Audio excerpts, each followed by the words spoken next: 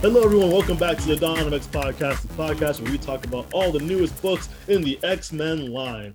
I'm your primary host, the most important host, the best host, possibly the only host, Nick, accompanied by this motherfucker over here. I'm sorry, what the hell is going on here? Primary host? Primary fucking host? This is your co-host, Josh. And I don't take kindly to any of this, how we're starting this shit off. You know, I do a lot of work for this podcast, and for you to come in with this kind of heat, I don't feel, you know what? I'm going to show myself out. You want to be the primary host? You do. I'm sorry. You know why?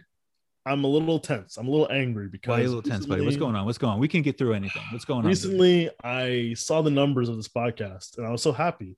I saw listeners, literally, not even a joke, thousands of listeners. Yeah. But then one little problem. What happened? They're not subscribing. We have hundreds of subscribers, but thousands of listeners. I was seeing that too, and you know me, I'm not good with numbers or letters at all. But I didn't think the math worked out myself, but I just figured I didn't know anything about math. So, but see, I crunched the numbers, and me did. Also not good with words or numbers. Figured out that it still doesn't add up. No. So I apologize for my angry opening, but I'm going to be at this 11 until we solve this issue. Okay. So what you're saying is, if the only way to really kind of regulate your your temper tantrum here is to for people to subscribe. Yeah, subscribe. All right. It's good if you tell a friend. It's good if you leave a review. That's awesome. That's fine. Even better, subscribe. Yeah. So I'm asking you listeners as a personal favor to subscribe, so this son of a bitch will stop yelling at me in the beginning of every goddamn episode. If this continues, I will physically assault him. So that's crazy. Crazy. Yeah. So for his safety and his livelihood, you guys should subscribe and then review and then tell a friend. I know it's a lot, but the people in Atlanta know how it's done. They know to tell a friend. Shout out to Atlanta. Shout out to Atlanta. You know, you guys are doing where the players play. That's true. That is what I've heard. You guys are doing the Lord's work out there, and I appreciate you. I've been to Atlanta twice. I have also been to Atlanta. That's my story. Controversial opinion? I like Savannah more. I'm right there with you, Blair. I love Savannah. Did we just turn all our listeners away? We think of all the listeners we gained in Savannah. That's true. And it's a nice place. It's so nice. Beautiful. It's new. It's old. It's fucking beautiful. When I lived in Jax, we would go a lot because it was just a few hours away. Fucking the best, man. Savannah's rad. Man, who likes Atlanta when you have Savannah right there?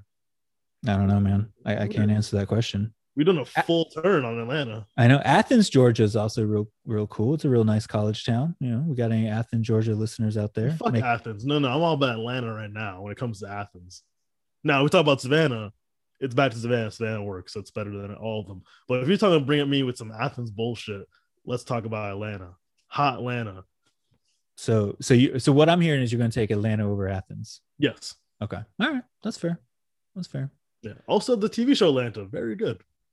Yes, incredible. An incredible show. Sometimes good or incredible. Never bad. It's never bad. Never bad. It's either, wow, that was good, or that just really changed the world, didn't it? Did he do a better Get Out in one episode? Oh, shit. Yeah. Shout out to Teddy Perkins. He's so fucking good, dude. Yeah. Anyway, so if you guys don't notice by now, we have a part of the show where we just talk about whatever before we get to actual comics, in case you're new. And we're like assaulted by the aggressive opening. Yeah. So I hope they didn't turn away. I hope you didn't like freak them out. I mean, they need to know what level we're at, our worst and our best, if they accept us at both, Yeah. I don't accept us at either. So, I'm but we both have women who do. So we must be doing something right. Yeah. Speaking of which, it was my 9-year anniversary of My Lady You Love. That is true. That's fucking congratulations, yo. That's dope. Yeah, that's dope. It's weird and crazy. It does not feel like 9 years, but here we are. I know. And speaking of things that last a long time, we both watched the Eternals trailer. That was one of your worst best segues. You know, I was thinking because they've been alive for thousands of years. No, I get it. Oh, you don't need to explain it. You see, they're 7,000 years old. Mm-hmm. What you need to do is apologize to our listeners. Never. Yeah. All right, let's talk about this trailer. So I thought it looks really unique. I think the director is Deborah Chow, who just won an Oscar. So that's pretty good. So she's actually the first Oscar-winning director to do a Marvel movie, even though she did this before that movie. Hey man, doesn't matter. It counts. It totally counts. Yeah, it counts. You could tell there's a really nice vision to this film. Yeah, and it just looks beautiful. Like I like the trailer. It was really a teaser. It didn't tell us really anything.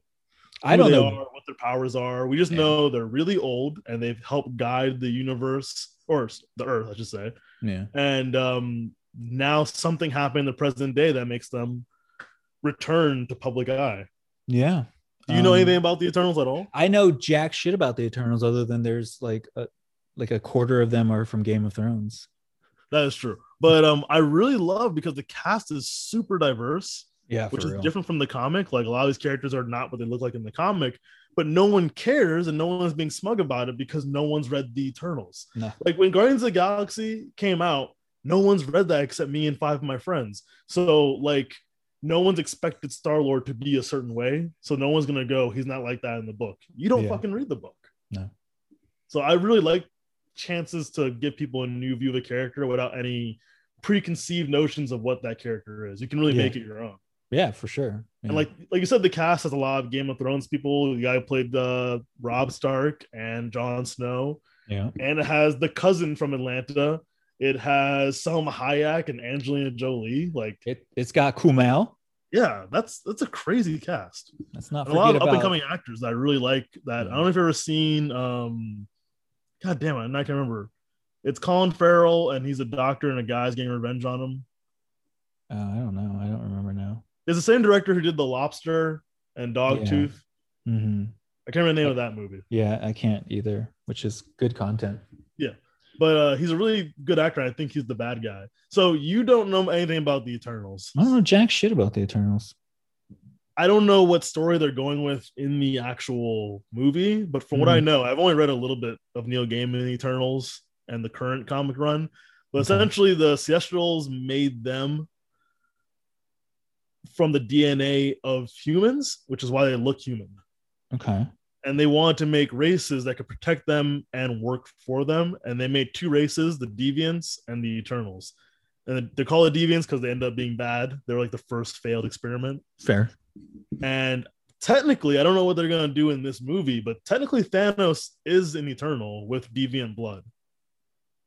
Yeah, that checks out. Out. Like there's quite a few characters who are considered Eternal. So I don't know what the way they're using this term and like where their origin is going to be from. Because even like the original Captain Marvel in the comics wasn't Eternal at one point. So like stuff like that's kind of wishy-washy how they're going to use it. Yeah. But the reason I thought of X-Men when I saw this is if they can nail this movie with a huge cast full of kind of unknown characters but really popular actors, they can do it with X-Men. If we can care, it's a big family. Yeah. Powers. I was never concerned about their ability to do it. I'm mostly concerned about their ability to like make it make sense that they're there now. Oh, sure, yeah, totally. But I'm just saying, like, I feel like this will have a really close resemblance to what the X-Men could look like. Yeah. That's it's like point. What? Yeah. 8 people, 8 people with I don't know. Powers? It looked like there were a lot. It looked like a lot of people. I'm not gonna remember all those people. Oh, not yet, but I'm sure in 3 years everyone's gonna know every character. Like I'm not. Do you think you know all of Guardians of the Galaxy? I still don't. There's Star Guy. Star Guy. Oh, fuck off. You know all their fucking names. There's Rabbit. There's Drax, who says he's going to only do it one more time in that makeup chair. Yeah, I don't blame him. Oh, no. It takes hours, those guys. That looks like a lot. That looks like it's one of those jobs. The first time you do it, like, yeah, I'll sit there for hours and make millions. Fuck it. And then by the 8th time, you're like, I really don't want to sit in this chair and do makeup. I got enough millions, I think.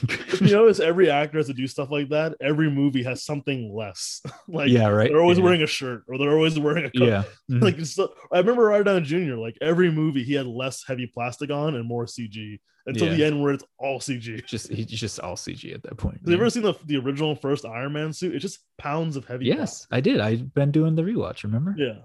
So like, I remember it got really limited in like Civil War when it's like just a chest piece and like the arm pieces, and that's it. Oh my god, I know. That was so funny. There was like literally just a hand piece for like half of that movie. And he got 10 million for that movie anyway. That's crazy, dude. But yeah, so I'm really excited for that movie. I think it looks really unique, and I still don't know. I can't tell you what it's about. And Jon Snow. I mean, yes. This is not creative, but Jon Snow is playing, or Kit Harington is playing a character called the Black Knight. He's not an Eternal. He's a researcher, kind of, and kind of discovers them allegedly. Interesting. But his heritage of his family has like this ancient sword that can give you powers, and you become the Black Knight. I see. Oh, so we're bringing in that shit. I wonder if that's gonna like lead to any like otherworld shit. Yeah, technically, yeah, that's in that universe too. So that's what I'm saying. Yeah, they're doing in one movie. Shit. So they're bringing in Eternals, Celestials. Sounds like they're bringing in Fae shit. That's crazy, dude. Yeah, they have to bring in a lot of stuff for it to make sense. I wonder how many people are gonna stick. I say this every time they do something, and I'm always wrong. But I wonder how many people are gonna be like, "Yeah, let's do sci-fi now." Well, that's why I love the Marvel franchise, because like every single one feels different. Like if you watch WandaVision and then watch Falcon Winter Soldier, it's two different genres. Those are two different things, yeah. And I guess they already did sci-fi. That's Guardians of the Galaxy. What am I talking exactly, about? And it works. Like if they can keep whatever this universe is, like on the cosmic side, you can keep growing it like this. Everyone always goes, which one's going to be the movie to flop? Like it's going to happen eventually, but I don't know what's going to happen now. Like no, not now. Brand. This is the brand. Yeah, no, this is the best time to do it, because now we're all like itching to get out and go to movies and shit. You know what I mean? Like, oh, totally, yeah. Just it doesn't matter how good it is. People are just gonna be like, oh, thank God, let me go see the movie. But every time I remember that, I'm thankfully they stopped doing this. But like there was a time, like maybe 2 years ago or 3 years ago, where they kept going, when's comic book movie fatigue gonna happen? Yes, and it didn't happen because they're unique and each one's somehow different. I when Ant-Man wasn't the flop, I was like, all right, I guess this shit has legs. Exactly. Like when Doctor Strange and Ant-Man and Captain Marvel, like think of the next wave of Marvel movies of Shang-Chi, Eternals, a Moon Knight TV show, a She-Hulk TV show, a Black Widow led movie. Yeah. Like that's crazy. That's crazy, man. Or even like 2 years ago when the $2 billion movies were Black Panther and Aquaman. If you told me that 10 years ago, I'd be like, you're insane. I know. But the one thing I did notice about all the names you just threw out there is that, like, in my Marvel rewatch, I've noticed one thing primarily. There are a lot of fucking white faces. Which is changing, though. That's what I'm saying. Like, that is, when you just put it that way, it's like, wow, yeah, the new wave of Marvel heroes and Avengers is way, way fucking diverse. That's awesome. Well, I think a big part of that is because Ike Perlmutter is not involved anymore. That's a good point. Yeah, fair enough. If you guys don't know who Ike Perlmutter is, he was a very large share owner of Marvel itself and had a lot of say in a lot of the entertainment side of things. And he was the one who said, don't pay Don Cheadle or don't pay Terrence Howard more. Just change him with someone else. They'll never know the difference between two black guys. No. So part of me thinks casting Don Cheadle was a little bit of a dig. I like, oh, really? Fine. We'll get the most different looking black guy, Terrence Howard, we can get. But we'll get like somebody who's also known. You know what I mean? Yeah. Like someone that you can't not know. It's someone different. Yeah, exactly. Yeah. So I hope that was a thing. But no, yeah, the future right now and the recent history of Marvel is very diverse. Yeah. And when you think about the next time we get an Avengers movie, it's going to be just as exciting because it's going to be full of characters that I've never met before. Yeah, it's going to be like that first Avengers movie, but probably better, honestly. Oh, most likely, yeah. So, like, that's really exciting. And maybe we'll have mutants in it. See, we're back at X-Men. And we're back at X-Men. Thank you guys for listening to us talk about whatever, because that's why you came to listen to us. So, next up, we have comics. This is a pretty good batch, I think, this week. I agree. You sold that. I agree. Yeah, sure, I agree. Yeah, whatever. I mean, you didn't ask me, but I'm going to tell you. No, don't worry about it. I'm the primer. So first up, we have Hellions. Wait, did you say you're the primer? I'm the primary. Oh, okay. I'm the original and you're the clone. For anyone who watched Invincible. That's fucked up, man. Yeah. Have you watched Invincible? No, I'm not gonna watch that shit. Also, I don't have Amazon anymore. Oh, use mine. It's really fucking good. I didn't read the comic like over the years, so I didn't know what was happening, and the show's really good. That's the one that's on Amazon, right? Yeah. Yeah. Well, I don't support our Lord and Savior Jeff Bezos. I do not support our Lord and Savior Jeff Bezos. No. Oh, interesting. I'm gonna make sure he knows that. So he knows because he's listening. He's one of those motherfuckers that needs to hit subscribe. Jeff, come on. Tell all your millions of robot friends. So Hellions number 11. Speaking last of we left friends. the group. Last we left the group, they were under the mind control of Mastermind, the original Mastermind, while Arcade was torturing Sinister, trying to make clones for him. Yes. So, first of all, this book, I love this book. I love this book.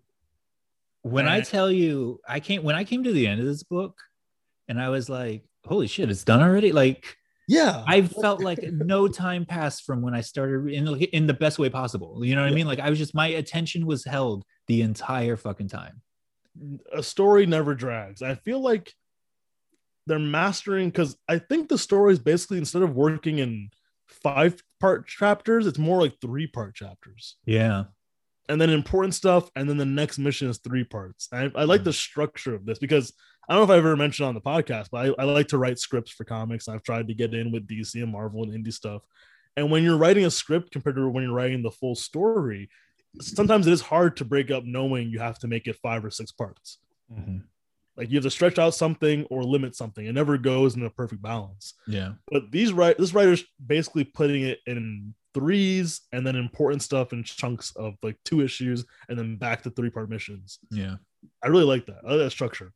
So we have, the first thing we see is an old Psylocke and meeting a Grey Crow. I don't know why I put it like that. Meeting Grey Crow in the desert. Honestly, we don't know if there's more. Yeah, that's fair. He was cloned before. And she thinks it's been like 50 years or something. Yes. And that's why she looks old and everything. And he's like, no. It's been like 5 days or yesterday. I'm not sure. And we cut out to Mastermind trying to like fight off Psylocke because she's breaking through his barriers. Yeah. And I love Arcade of like, well, you better keep it up or I'm just going to kill you. Like, yeah, right. Yeah. And we find out his daughter. Yeah, right. I do want to take a second though and say elderly Psylocke she's fucking banging. Like she's looking great, you know, like she's staying, like good for her, man. She's trapped in this fucking wasteland and she's staying fit. That's crazy, man. Dedication. So we see Arcade holding Mastermind's daughter hostage. Yeah. And I don't know, maybe I would say my favorite part of the book, but no, second favorite part of the book is this letter from the doctors. Yeah. Of course, you know, this letter is not going to break protocol, so he won't get killed for this. That's what he's told. Have his family killed. Yeah. He's been granted immunity here. It's him complaining about the treatment from when they were making the clones. And easily the best part of this whole thing is how they were shocked that he didn't understand that cloning and aging were 2 separate departments. Yes. Yeah, that was really funny. You told us to make clones, and we did. Aging them up automatically is a totally separate thing. Yeah. Yep. And the letter ends with a note saying, kill this loudmouth and get me Sinister, which I guess kicked off this whole plan. Yes, exactly. Yeah. I fucking love that. Yeah, I felt very bad for that person. I mean, like, why would you even think that was not gonna happen, though? You know what I mean? Like, and I love that the header is like old school Arcade. Yeah. I love that he's using that letterhead still. So then we cut back to Grey Crow and Psylocke in the desert, and they find Havoc.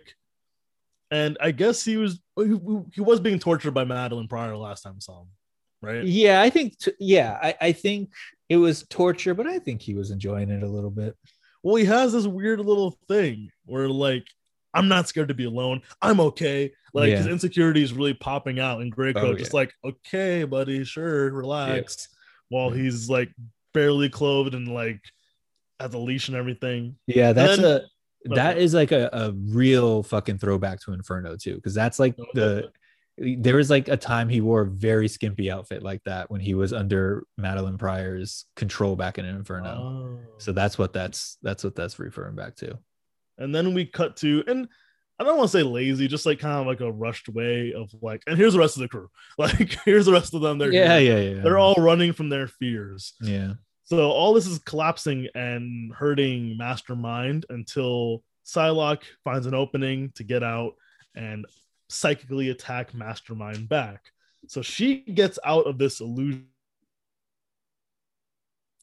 Damn it. Arcade. And of course, slices through Arcade's assistant, who of course is a robot, like everything else. And then also, I feel bad and like this guy saying confirm. Yeah. And it's like, is she running at me? Yes, confirmed. Like, yeah. That guy is in a fucking tight spot in life, man. yes, because Mastermind tells them, now that this is all going down, don't kill my daughter. Everything's okay. I'm sure he has someone of your family too, and we'll help you. As Yeah. Mastermind says. And then, and you might have to jump in here for me, Josh, because Sinister reveals this has all been his plan the whole time. Yes, he does. I don't fully remember why though, because I read this about a week ago. Why is because I think the why is because he wanted an off books clone farm. I think it was what it comes down to. Like he arranged all of this so that he could basically steal the clones that Arcade was making so that he could experiment on them without Xavier and Magneto in the council knowing. Yes. And Mastermind was in on it.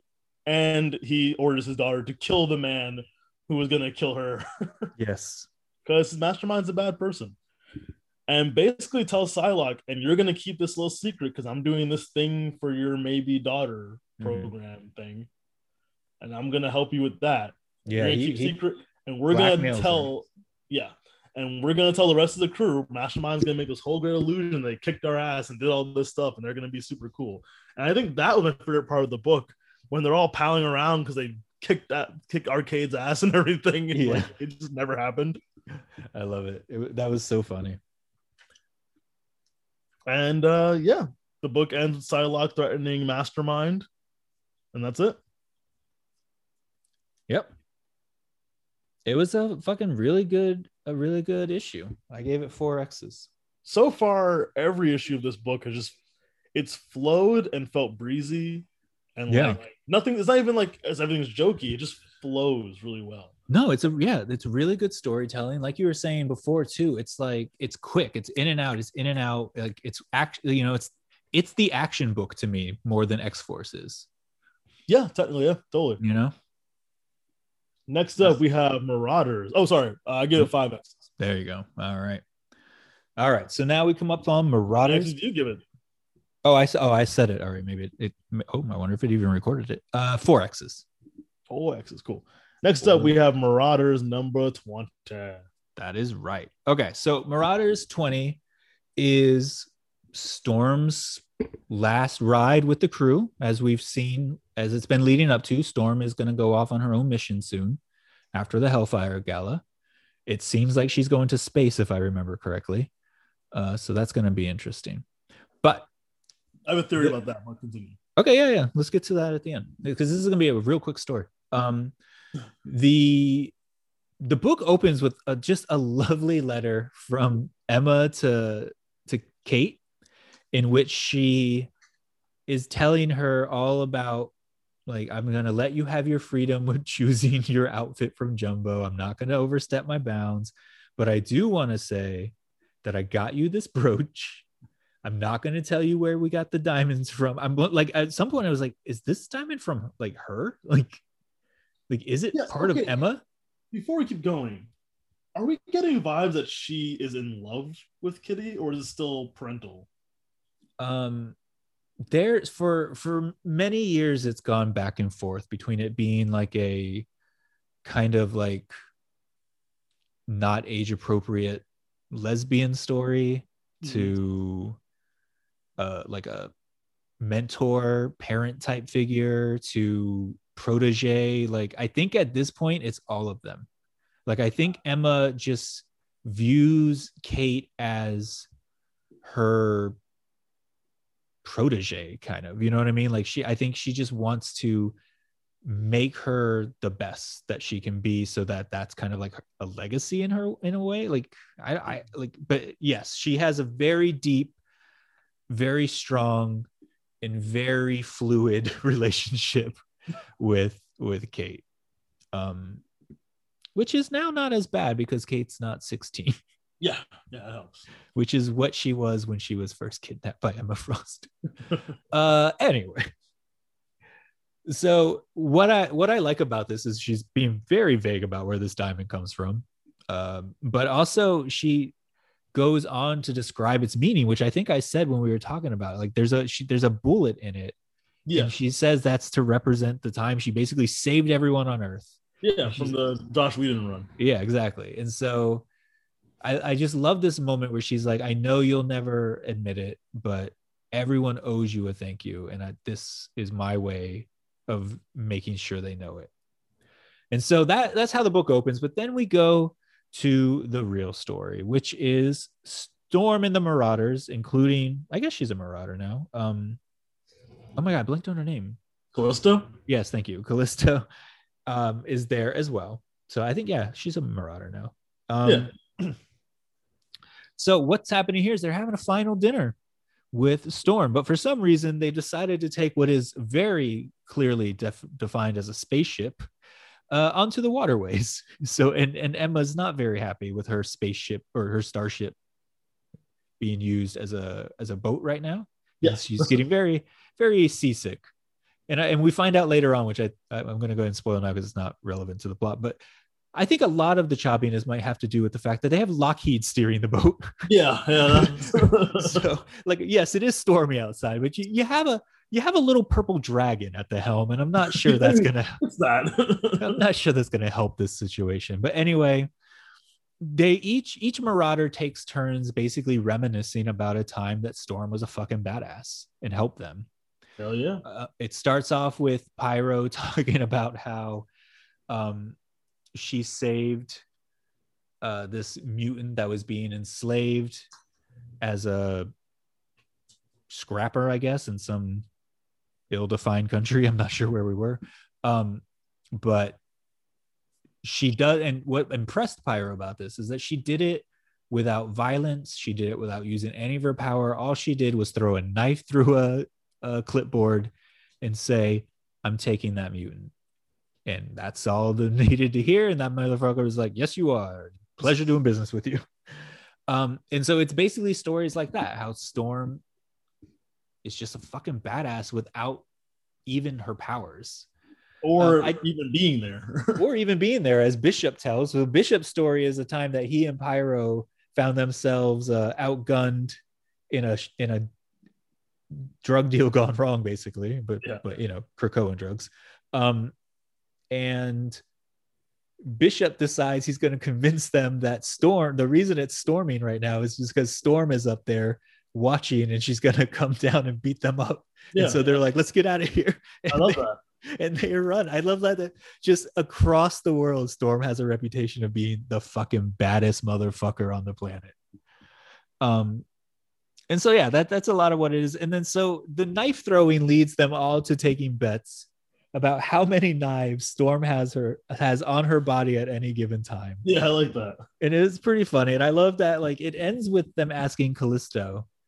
And first of all, I want to say, like, Callisto's memory is so fucking great. So of all the times that they've had together, you know, it's speaking of a ill-defined love relationship. I love that all the memories she could have pulled from, it was the most recent one where it was Storm who was there and brought her back when she was reborn as a mutant and got her powers back. Like that is her Storm story now. And I just thought that was really beautiful because there's 30 years of history between them in comic books. But, you know, I'm sure in this age, what, 10, at least 10 years, right? So Yeah. there's 10 years of memory to go from, and that's the one she chooses because that's what Krakoa is now. You know, it's fucking crazy. Well, But near the end of the book, this is my first real concrete moment of like, she's planning something major. Emma. oh yeah. We'll get there in 1 second because I want to finish the knife part of it. And so they're all still taking bets on knives, and Callisto tells them that's a fool's game, and I'm not going to be involved in this nonsense. And she shows herself out, and then Emma shows herself out, and we'll catch up with Emma momentarily. And so then they're like, all right, Storm, how many knives do you have on you? And our Lord and Savior Storm just throws what I believe I counted as 8 knives at one point. I thought it was 7. Okay, I didn't write it down, but and then with the implication that there are definitely more on her, and she's just being coy now and walking away. Oh wait, yeah, you were right. It is 8 because one of them's balancing like on top of one of the blades. Oh yeah, okay, all right, cool. Yeah, so we see 8. Nice. Okay, so with the knives out, if you will, we then cut to. Yeah, continue. Just keep going.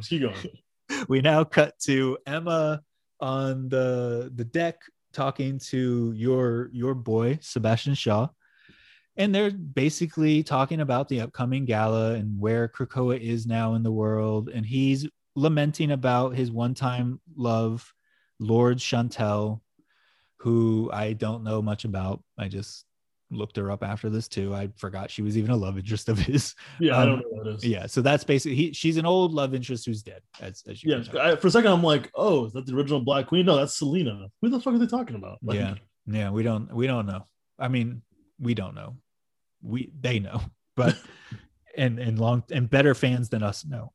And so they hint that they're gonna discuss more of that because something big. Maybe you recall more of what Emma said to allude to this, but Emma very much alludes to there being very big things coming in the near future. She whispers when she left the room, tomorrow we change the world. Yes, that's I did forget about that. Yes, she did mention that too. And the book ends with her basically saying the same thing to Sebastian, and then we cut to see them en route to her private island that she bought from Namor with the giant sentinel head on it.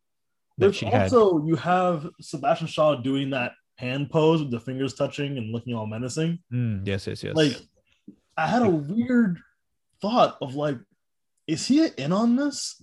Like, was everything planned? Like, is Emma gonna have this crazy heel turn in Hellfire Gala? Like, I don't know. I hope not. I don't want a bad Emma. Well, she's playing something she probably shouldn't be planning. Oh, 100%. And yeah. I didn't say I want a good Emma. I just don't want a bad Emma. You know, like I like her now. I like her in between. I like her in this gray area where everyone is not sure what she's going to do at any given moment. Yeah. But I don't really want her to just go back to being a villain in any way. But I wouldn't be surprised if Sebastian's in on it. But I don't know when he would have been in on it. Like maybe just now. Yeah. Or maybe this whole thing, including his quote unquote current state of being injured. Yeah, because he seems to fluctuate slightly. It does. And I'm going to say that's probably on an artist more than anything else. Or editors or whatever. Yeah. Because like the first time we saw it, he was like catatonic. And now he's still talking and moving, just not walking. Yes, exactly. Which, you know, he's healing. His body's healing. Yeah. But yeah, no, it was a fucking great issue, and it got me that much more hyped for the Hellfire Gala, which will be in the next Marauders issue. The whole issue felt very foreboding, kind of like people reminiscing and saying about the good old days, and now we're gonna go off to do this event comic. Well, guess what? That's gonna fucking happen. Yeah, and it ends quite literally with the head of a sentinel and like lightning cracking down on the stormy sea. Like it's not. They're not sailing to paradise right now. Yeah, something bad is gonna go down this Hellfire Gala, and also I don't know if you know, it seems not only mutants are allowed because I saw some. Oh no, they've invited a lot. They've invited other world leaders. They've invited human journalists. They've invited a lot. Originally, I thought it was only humans. I saw some ads in other comics, and a lot of them had like the Thing in the background. Yeah, no, they invited. Spider-Man. Yeah. That is exactly the reason why they're doing it on Emma's Island. Yeah, neutral Because ground. That, and they can't go to Krakoa. Yeah. So, unless they go the hard way, and I don't think any of them want humans in Krakoa. So yeah, I think that's part of it. Oh, speaking before we continue, What's up, I did show you an ad I saw finally this week when I was catching up on comics. How did we not know about planet-sized X-Men? We did. At one point, I think we lost track of it. Yeah, I forgot when it was coming. I kind of thought it was going to be the first issue of the Hellfire Gala. Like, I thought it was going to be the kickoff, but that's not true. It just kind of happened somewhere in the middle, I think, or maybe like toward the end. I looked at a list earlier, and it kicks off with the next Marauders. Yeah, and goes from there. But yeah, Planet Size X is coming, and like I was telling you, I find I'm very intrigued by the title of it, and in the ad that you sent me too, they even mention Giant Size X-Men. Yeah, how it changed everything. This will change the world or universe. Exactly. Yeah, and what's notable about this is the Giant Size X-Men that changed everything featured none other than Krakoa, because the new X-Men that Xavier recruited had to go save the original X-Men from Krakoa, and in order to do so, basically blasted Krakoa into space. And so them saying, first of all, it being planet size, that's interesting. That has some solar system things going, but we also have the Sword book going right now, which is we've been hearing a lot about mutants in the universe. I wonder if this leads to something like when Krakoa was blasted in space, he's like, there's like some space version of him now, like he broke off into another fucking thing, like we had Arakko and now we have some other fucking space version of it or something like there's got to be some correlation to Giant Size X-Men, because Krakoa is like, there's not many fucking stories with Krakoa in it. So yeah, it's a weird one. I'm excited to see what that's about. Yeah, me too. But back to Marauders, I give it 4 X's. How about you, man? 4. I'll go 4. I think it's solid. Yes, solid. So next up, before we get into X-Core, it's just funny because I've been actually getting into stocks and trading lately this last 2 weeks.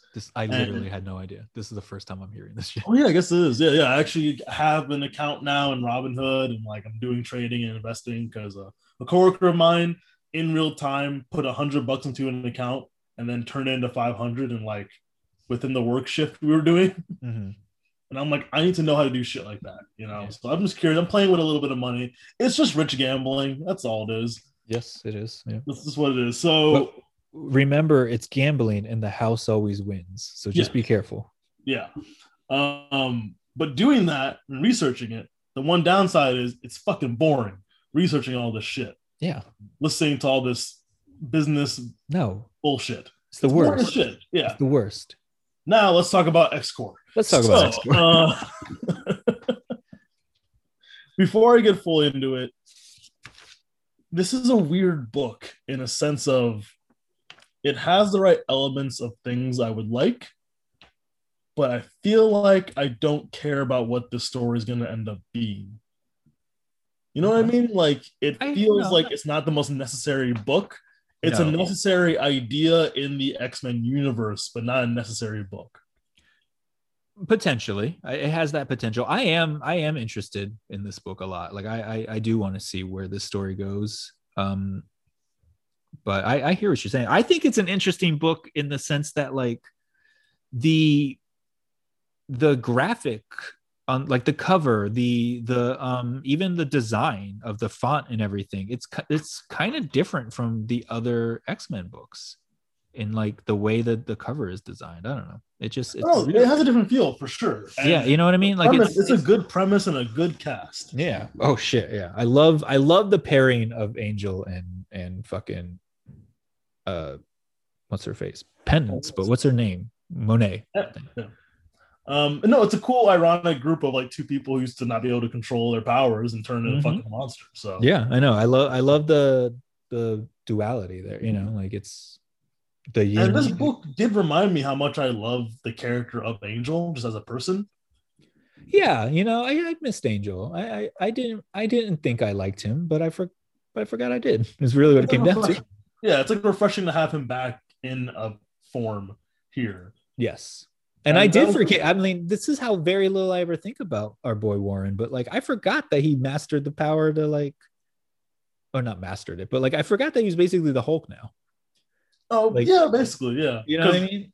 I don't remember if you ever read the Rick Remender run of X Force, or I just tell you about it all the time. You just tell me about it. No, I didn't read it. Yeah, it's absolutely fantastic. And by the end of it, or by the middle of it, I should say, in the Dark Archangel saga, it's called. Yes. Mm-hmm. I know about that. Yeah. Yeah, he kind of gets killed and is reborn with the help of Psylocke to become a perfect version of himself. Yeah. I remember reading about that. Yeah. And then they ignored that for a little bit during that era where they didn't care about mutants and only cared about humans. And then they retconned that. And then now we're here. So, yep. That sounds about right. That sounds right. That checks out. So, first of all, this is a kind of a thick book. Like, I kept reading it going, like, and here's the end. Yeah. Like, 2 issues, basically. Dude, I did not realize this book was that long. And when I was done with it, I was like, wow, why did it feel like this took me? I enjoyed it, but why did this feel like it took me so long? And I was like, oh, it's 35 fucking pages. Yeah, it's almost 2 issues, basically. Yeah. And it feels like it, too. So, let's get right into it. We have Monet and Warren opening up the X-Corps, and it's just like someone running all the business of Krakoa and how they handle stuff like making their medicine and everything like that. Mm-hmm. So it makes sense that Warren's doing this. He's a business guy. He's a billionaire, right? Something like that. The 2 wealthiest X-Men are the ones who are in charge. So while they're getting ready to kind of open up this business and show it to the world, they have to meet with Xavier and talk about everything. And then Monet has to, while having a separate psychic conversation with Xavier, has to go do something else, which is rude. It's a little rude. Monet is rude. That's true. She is rude.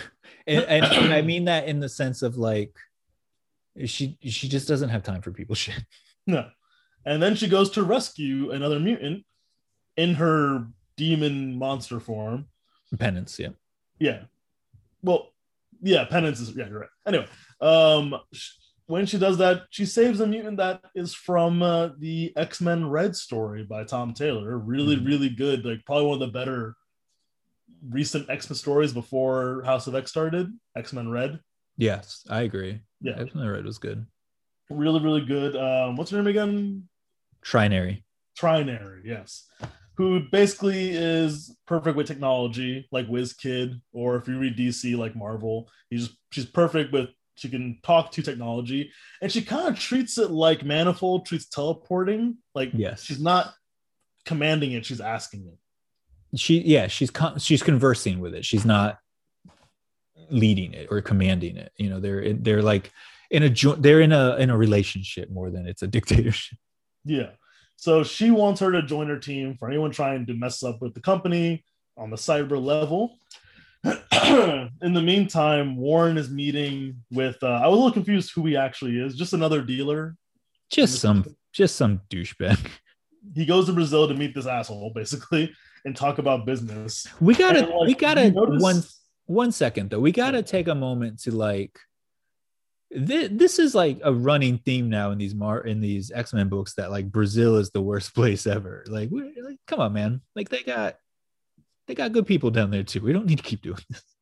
Like, I know their government's fucked up, but come on now. All right, good. Well, if you compare it to what's happening in Brazil right now with like gay people, then yes, no, I get it. No, and as I was talking, I was like, yeah, they are. Their government is pretty horrible. What am I talking about? Yeah, government wise. Yeah, but I just they're not doing a good job sometimes showing that it's just the government. Yeah, that I can agree with. Compared to DC, which actually made a new Brazilian character who's the new Wonder Woman or future Wonder Woman.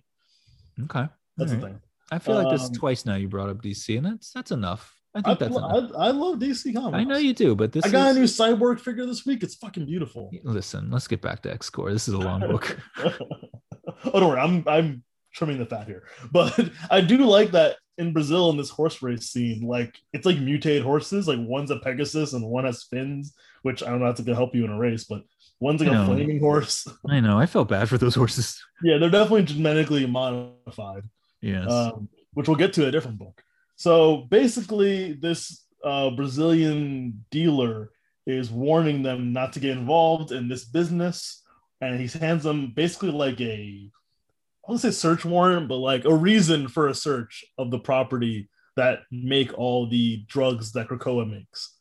More or less. It's it's Yeah. it's it's a letter to the UN saying that Krakoa is in violation of international law because they've set up a for-profit company in the Savage Land, which is like has some kind of like special recognition. What? Yeah, well, that's the fucking story, dude. I know, that's why it's boring. So, I think it's interesting. you know what I did think is interesting? This part right here. I like that multiple man runs the factory. Hell yeah. I love that. I love that he takes it so seriously, especially later in the book when he's like, everyone's information that I need. I lost a week of information. Yeah. I do like that. When we last saw Jamie, was he graying? Because he's got gray hair now. Yes, I noticed that too. That's I guess how you know which one's the primary now. Yeah, but also like I wonder if that means something. I don't know. Yeah, that'd be interesting. So Monet is talking to him to recruit him for the team also. And when they leave, basically it's getting a little more extreme because Angel's talking to Monet psychically about the situation. She's kind of like, just kill him. All her evil side's kind of coming out a little bit. Yeah, because she's getting angry and she can't control. Yeah, she's more of the Hulk. Yes, but I mean, but Angel doesn't get as anger as easily. But yes, when he's angry or in danger, that's when the Archangel comes out. Yeah. So they feel they have to go rescue him and where the situation is. And I did like this again, another cool concept. You find out that their main base, the whole island, is a ship that seems to connect to Krakoan gates wherever they are. Yeah. So it teleports. Somehow. Yes, so it teleports to a gate instantly. That's crazy, man. It's a cool concept to get like it's definitely gonna come in handy like in an event book to save everyone. Sure will. Yeah, it's definitely something, a good MacGuffin to have in your back pocket if you write yourself in a corner. Sure enough is. So they go to save him, and of course everyone in Brazil is really shocked, but also means they can shoot it down because it's invading their airspace, which is pretty reasonable to be understandable. Honest. It's understandable. The whole time the drug dealer guy is threatening him, saying we're going to ruin everything and we're going to start now. And you see they blow up all of the facilities, or at least the main facility, killing all the dupes. No, they destroy the Savage Land one. Yes. And when they did that, it's like, this is basically a warning. And we're going to tell them to investigate you for having exploding property and why it's your fault. It's going to fuck up everything and everyone's going to hate you, basically. Yes. And this is teaching you to get out of our business. And Angel was offering like, hey, how about we don't do that? Yeah. No, we'll step out of here and give you a little more leeway. And like, no, we don't want you involved at all. And that's when the team appears on their island. And a little weird, like this is when a fight starts, but not really. Angel kind of just gets away by twirling in the air, and then the base disappears and goes somewhere else. Yes. Well, it goes into space, it seems like it for some reason. Yes, it floats in like the I forget what they said. One of the upper atmosphere. Yeah, it was one of the lower levels of space. Yeah, it's like in that general area. I did like that they need go ahead. Enough that I remember they needed like artificial oxygen. So yeah, I do like that Monet's like, well, this is a perfect launch, and that's how it ends. Yes, because it went from Monet, and by doing this was able to change what the narrative would have been, which is Krakoa breaks international law by having factory that explodes in the Savage Land, to crazy ass island appears and then Brazilian gangsters start shooting at it, and now we have the Krakoa to thank for getting rid of this gang. Yeah. And that is the first issue of X-Corp. I gave it 3 X's. Me too. Yeah, it was good. It was long. It was too long. Yeah. Oh, we mentioned this is also Tini Howard, correct? This is also Tini Howard. Yeah. Yeah. Yeah, it was good. It was okay, I guess, is what I'm trying to say. It's a 3-star book. I can't look at Angel in a suit and not think of Harvey Birdman, attorney at law. Attorney at law. Yeah, so that's one problem. Have to get used Birdman. to. You get that thing I sent you? Birdman. So yeah, I just thought it was average. Like I definitely want to see what the other issues are like now that we're more established. Oh yeah, yeah. But I don't know if I care about the story yet. Like it's basic but unique, but mainly basic, and I can like kind of map out in my head where it's going. Yeah, I am right now. It has 2 characters that I really enjoy and don't get to see very often, so that's kind of why I'm sticking around for now. But also, did you see anything about X Factor getting canceled? I did not know. Are you making shit up now? Last time I made shit up. No, I saw something about that, and I just didn't continue it for some reason. Okay. Well, if you want to look that up, I'll go ahead and start talking about our next book and our final book, which is issue number 3 of Children of the Atom. And our book opens up like our last one did. We get a little character study of what's her name? Carmen. Pause. Breaking news from 2 weeks ago, apparently. Marvel confirms X Factor ends with issue 10. Damn, that was quick. I think because of low sales. I remember seeing that somewhere. Yeah, that's a bummer. I like the art at least. Yeah, I'm not surprised though, to be fairly honest. But yeah. Well, there's a lot of good people on that team. I hope those characters get used well somewhere else. Oh yeah, you know why we didn't hear about it? It was buried under the news when they announced the trial of Magneto. Which is officially only a 5-issue murder mystery. Nice. That's cool. Did you also imagine everyone in Clue form? Yeah, didn't we talk about that last time? Did we? Maybe. Yeah, I was like, yeah, I just want it to be Clue, I think. I did say that last time. Yeah. Okay. So last time we got introduced to Gabe. This time we're getting introduced to Carmen. And Carmen is like all Generation Z, it seems, a content creator. And so she has a streaming channel where she does cosplay stuff.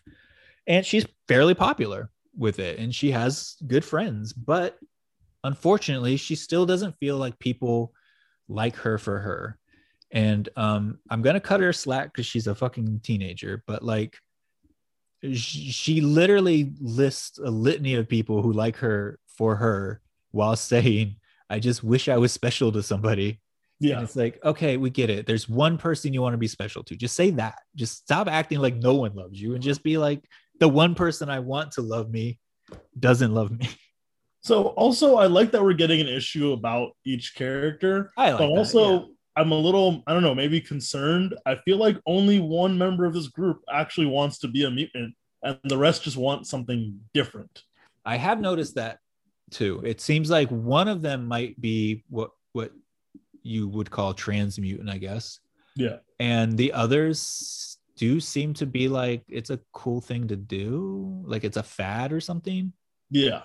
Like they have other goals, and being this helps them continue that goal. Yes. Like hers is, I want to feel special. Which is what she goes, that's basically the running theme of this book, is that Carmen wants to feel special, and right now she doesn't. And I get you. I want to feel special too, and I don't. But I would if you all would subscribe. That's true. That's true. I would feel more special about you if we had more subscribers. Yeah. Right now, Nick just thinks I'm 3 X's. I might get up to 4 X's if you all subscribe. I never said 3. And also, you know, you being almost a ghost at this point, for how skinny you are, you know, it's like 2.5. That's fucked up, man. I mean, I see right through you literally now. Yeah. Yeah. I give you that good D, and that's what you come around with this shit. Yeah. That's fucked It's up. 2.5 D. No, it ain't. No, it ain't. Anyway. On that note. That's not what you say. Segue from I don't know how to segue from that. We're just gonna go back. Gonna go back to the teenager book after that. It's not great. Anyway, so Carmen doesn't feel special, and then out of nowhere, we jump into in media res, this fucking story in progress I don't know what the fuck happened. Last I saw these kids, they were trying to walk through another portal on Coney Island. Now we find them in fucking space. Didn't you feel like you missed an issue? 1000%, which I know is what they're going for. Yes, because I thought this book was gonna end. I didn't notice it said then, so I didn't know this book was. I thought the book was gonna end with them like going backwards, essentially, back and forth. Yes, I see what you're saying. This happened before. I didn't get that at all. Yeah, it took me a second. Like it took me when we cut. So we cut to these space scenes, and then we cut to what's happening now, which is Carmen not feeling special, and the other side of that story that I'll get to. But yes, it when we first cut back to Carmen, I'm like, okay, so is this leading to that or what? And then I went back and looked, and I'm like, oh no, they've already been to space, and they're just casually hanging around right now. Like, yeah, I'm sorry, but these kids are fucking nerds. If they went to space, they would not be containing themselves as much as they are right now. Also, there's a little ad for someone trying to sell pieces of Magneto's original helmet, which she bought. Yes, which Carmen bought. I do like that. So we our heroes, we find them in space and they're about to crash. It's very reminiscent of the Dark Phoenix origin. Except we everyone survives. But they're trying to get out of this exploding spaceship that they got into somehow. They're getting injured because they're in over Don't worry about it. They're in over their fucking heads. They get to escape pods, and yeah, we'll get back to that because I do kind of forget what happened when they get back to Earth.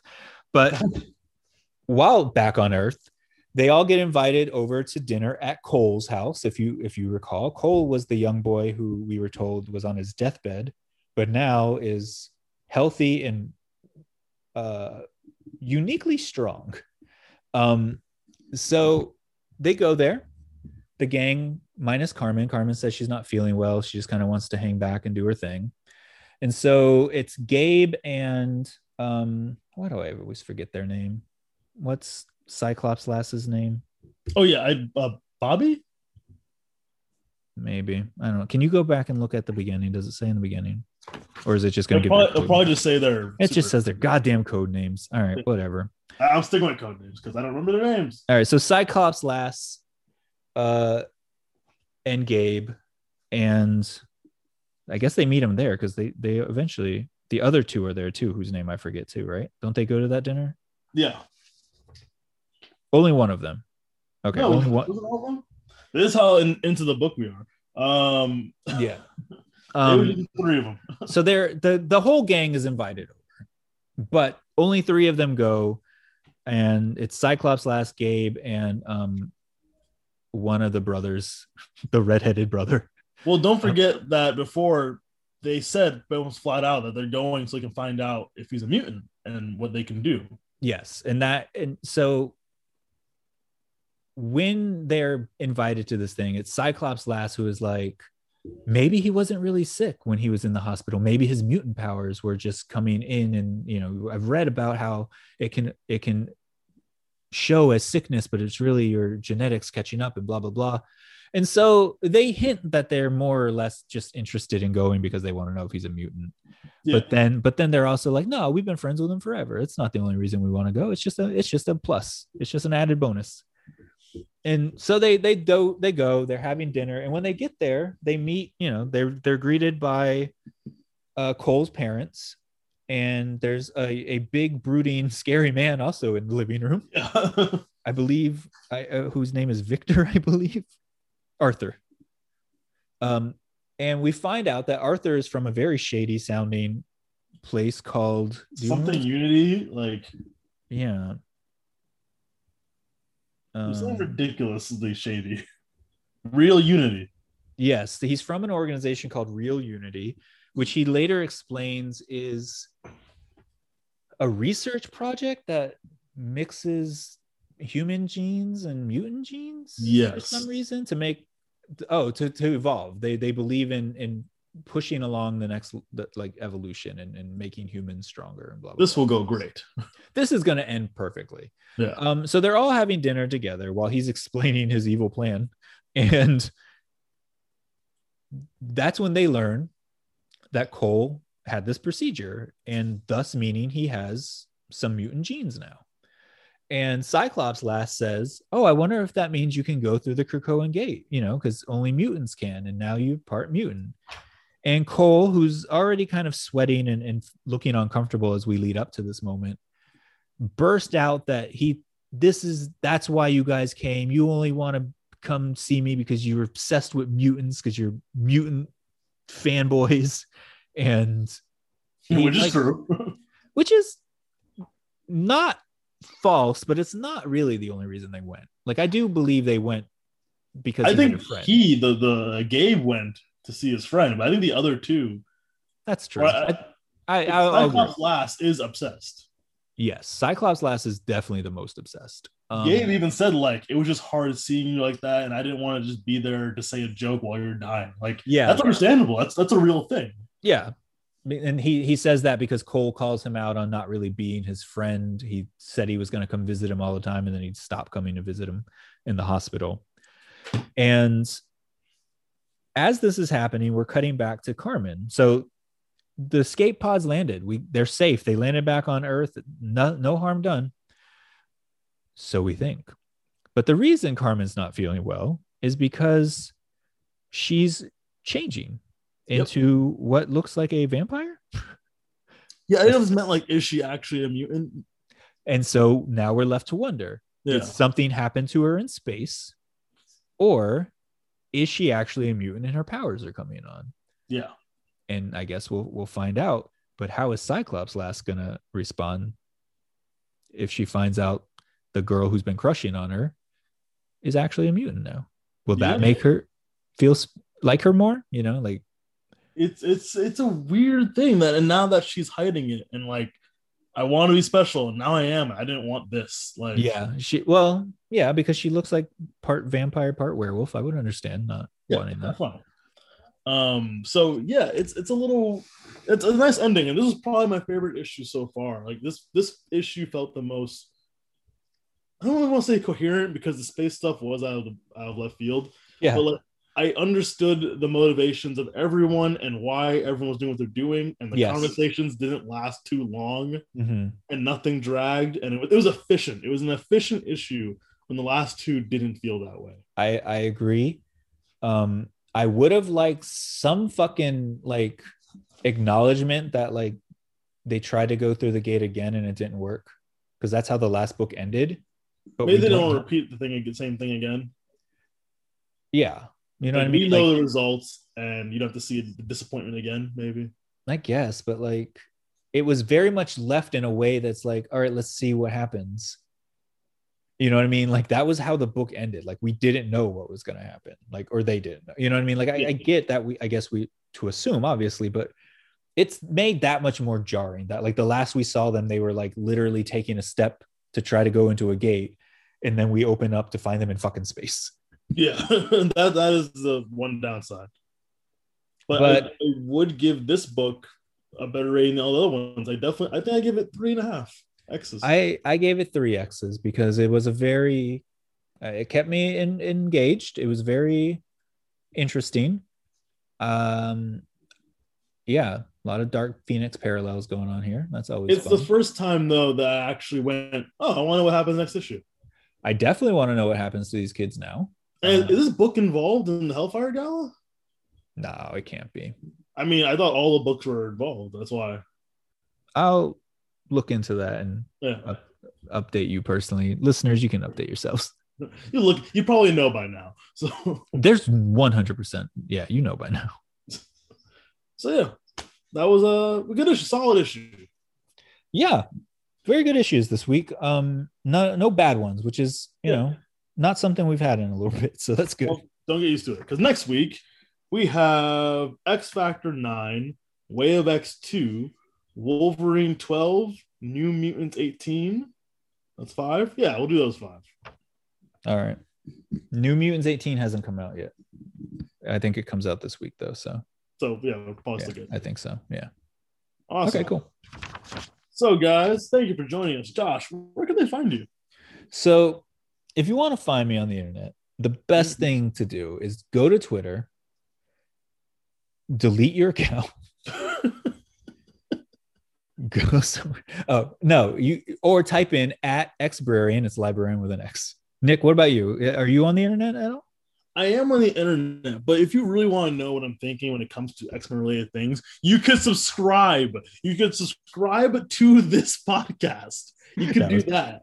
And then after that, and after reading a beautiful review like a lot of our listeners have, you go on Twitter, you take the thing that you've now subscribed to and you put it out on Twitter and go, oh my God, this is so great. Every X-Men writer should probably be on this podcast to talk about and defend their book, either right or wrong. Benjamin Percy, come on our podcast challenge. Ooh, yes, Benjamin Percy, justify what you've been doing. I'll say good job on your Green Arrow run, and that's it. That was a good Green Arrow run. It was. That's why I was excited for him to write all these books. Anyway, hey, some people can only write Marvel, and some people can only write DC. I've definitely seen that. Some people can only write Oliver Queen. Queen, yes. So yeah, but other than that, when you go out there and send a link to all your friends on Twitter, you can find me at Madman3005. And that's after you've done all those other things. Okay, so you do your homework first, and then you go follow Nick. Yes. Okay. Or else you can follow me whether or not you've done your homework. That's fine. That's why you get what you get, and I get what I get. That's why I'm the primary. You keep on thinking that. Let's see how this podcast even gets to anybody's ears. Mr. Primary. Let's see how this gets edited. Yeah, let's see how this gets out into the world. On that note, guys, thank you. And we will see you in the subscribe box next time.